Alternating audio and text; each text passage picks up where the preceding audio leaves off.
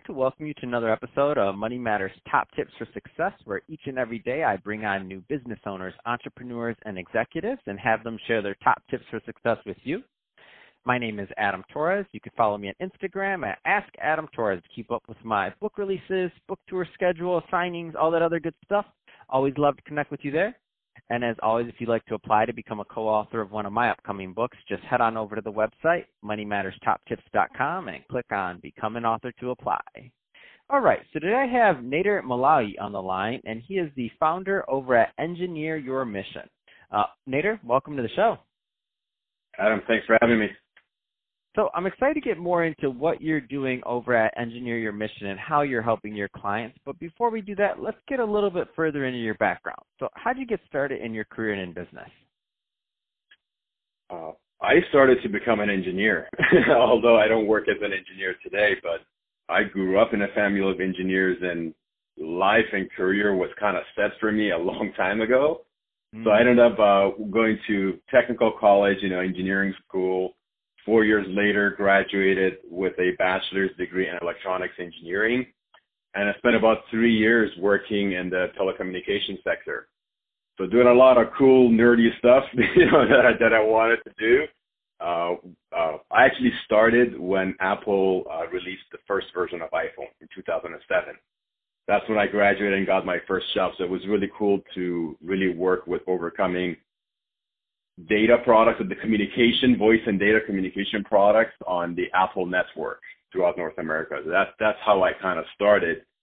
But long story short, 3 years later, I had made it through the 2008-2009 recession and didn't really enjoy what I was doing. The technical industry wasn't really doing it for me. So I accidentally fell into the recruitment and human resources field.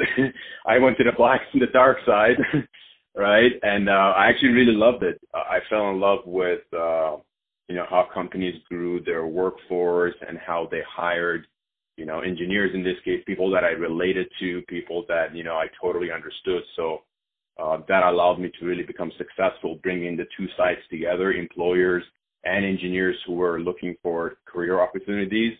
And, be that middleman, creating some success stories. Man, that's awesome. I love this story. And what I like about it is, there's a lot of people out there that are just like you. So, meaning they went to school, they had a very technical background, whether it's engineering, it could be law, it could be a lot of different things that you have to go to school. And you're pretty technical and you feel like you have to go one path, but maybe you have a pivot in there. Maybe you start a business, maybe you do some other things. And so that being said, obviously we all learn from the ups, the downs, the sideways, everything in between. What kind of advice would you give to that, that highly technical person out there that's considering a pivot, whether it's starting a business, whether it's doing something that's maybe they weren't supposed to do? You come from a family of engineers. I don't know if they were like, everybody was excited. They're like, wait a minute, you're not going to be an engineer? I'm sure you got a little bit of pressure on that one. So what kind of advice would you give to that person out there that's maybe in that similar situation and thinking about pivoting? Great question. Talk to the right person, and talk to the right person, and don't take anybody's advice. Especially don't take, that, I don't want to say a random person's advice, because that random person could be your best friend, could be a colleague, could be a family member, could be your spouse. But if they're not an expert at what you were pursuing to do, don't take their advice. I wouldn't ask them neither, because sometimes we give obligations to our loved ones, and just for the sake of making us feel better, they'll give us the type of advice to just simply make us feel better, and we fall into the happy feeling of, okay, that makes me feel nice, gives me that fuzzy feeling in my stomach, so I'll accept it, and I'll move on, being unhappy for another 2 months, or not knowing what am I really going to do, what's next for me, especially this time of the year, as we go into a new year or new decade, we're always thinking about, am I really doing what I'm supposed to be doing? So if you find yourself at that area, at that pivotal point, I'd say speak with a leader, with, let's say, a hiring manager, a true influencer, a senior person that works in the type of company or the type of industry that you want to pivot to. That would be my number one. So get the right person and speak to them. This can be a phone conversation. It can be a face-to-face meeting, but it should be a live conversation between two people. No, I love this advice. You got to get information from people that are exactly what you want to be. And sometimes I do speaking engagements, and I remember being in front of this big audience, and I'm telling them, I was in front of a college crowd. I don't remember which college at the moment, but I'm asking them, who want that I basically tell them that your mom's maybe not your best, you're not your best advice unless she does what you want to do. So if you want to be a doctor and your mom's a doctor, great, go to mom. If you don't want to be, if you want to be XYZ and you ask your mom for advice, or your dad or your uncle or somebody else that hasn't done that exact same industry and done that exact same thing that you want to do, there's people out there that do. And it's not that they don't love you, it's just that they're going to give advice from their perspective, which may not be correct, and they may not know it. Good intentions can steer people in the wrong direction. So I love your advice there, Nader. Let's switch it up a bit. I want to get into what you're doing over at Engineer Your Mission. So first, tell us a little bit more about the business, please. Well, we help engineers or job seekers successfully make career transitions without having to just waste a lot of time applying to online applications or sending out hundreds of resumes. So how I developed this system over the last 9 years really started with me joining the recruitment industry and really learning what companies do to hire. So what are the standard operating procedures in a human resources or a talent acquisition or a staffing recruitment firm in order to, as fast as possible, most efficiently and most effectively, find the right person, hire them, bring them on board, that person starts working.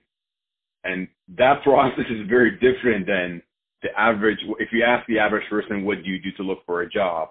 Those answers are completely misaligned because, everyone, including me, I was in the same boat, but still to this day, we're all brainwashed to think that the best way to apply for a job, to look for a new job is to, find an advertisement and send an application in or attach a resume in.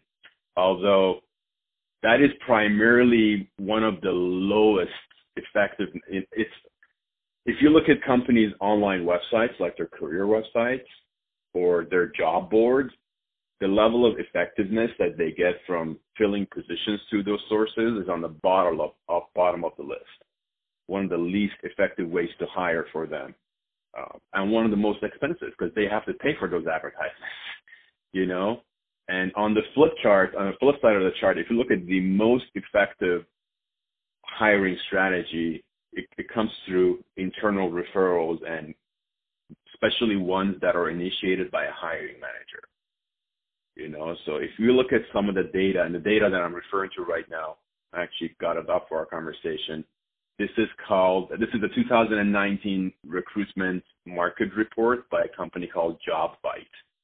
Right, so I love JobVite. I've been getting their data and also LinkedIn data for several years, nearly a decade, and just really understanding what data means and how we can optimize it and use it to our advantage. So instead of applying to a ton of jobs online and wasting time, really playing into the employer's hands, playing into their process, we want to approach it differently so we can get the interviews faster, get hired faster. Are there any kind of trends that you're noticing in hiring from your vantage point? Because you've been in the field for a long time now, and you have a pretty specific niche. Any kind of trends you're noticing? 100%. So social media, hiring through social media keeps rising and rising. Companies get better at it. On top of that, social media platforms, LinkedIn, for hiring and getting hired, you must be on LinkedIn. It is so much more powerful than having a resume nowadays. That's the message that I keep pushing, because again, the common advice that we get from the not experienced person would be to just go to our company website and apply. Or if you see an ad, look through google.com, look for the job you want, and whatever Google shows you, apply to that. Those are believed to be the most effective, or that's where most people spend time. But the trends are really inside social media and through social networks and creating those one-on-one human-to-human connections. Man, I love that. And to me, it's pretty obvious, but you're right. I think I still have people that are going to the main search engines or other things, and then also people that just haven't built out their LinkedIn account, which to me blows my mind. I mean, when I think about some of the things I've done, I mean, I've been as far away as China on a speaking tour based off of somebody finding me on LinkedIn, literally cold. All these things. So it doesn't matter what your business is. I mean, if you have a skill, if you have something that you're you want to do in your life in terms of careers, entrepreneur, career guy, whatever you want to call yourself, really you got to have a good LinkedIn profile. Any kind of tips to like that and I know that when you're walking when you're walking through kind of getting an applicant up to par to present them, are there any kind of tips that you give to your applicants that maybe some people listening might benefit from? Absolutely. The number one mistake that everyone makes is to not have any activity on LinkedIn. So they build up their profile, but it's a static profile. So they're not engaging with the network. They're not doing any likes, any comments, any shares. So naturally, your value, your positioning in the LinkedIn network drops significantly or stays down, for a very long time. But as soon as we begin to engage with the network, really get into the likes, comments, shares, hashtag, pages, groups, there's so much we can do. Write an article, even if you do the bare minimum, it allows your positioning and ranking to go up, and ultimately you'll be found more. When recruiters are searching for you with your skill set, if you're a software developer, they're typing software developer and certain technologies.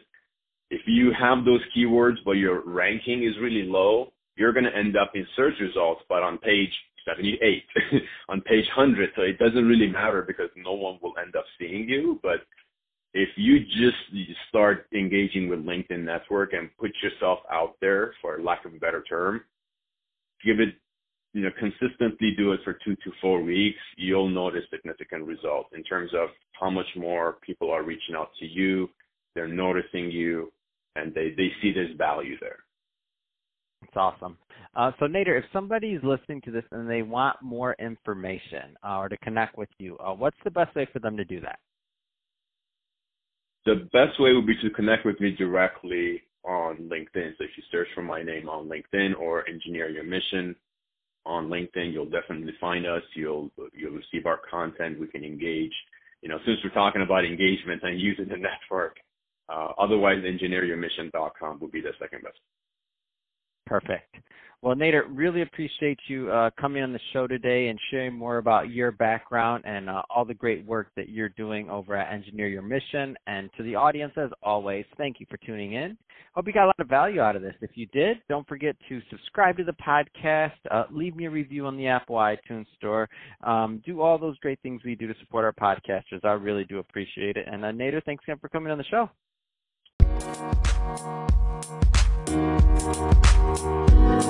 Thank you.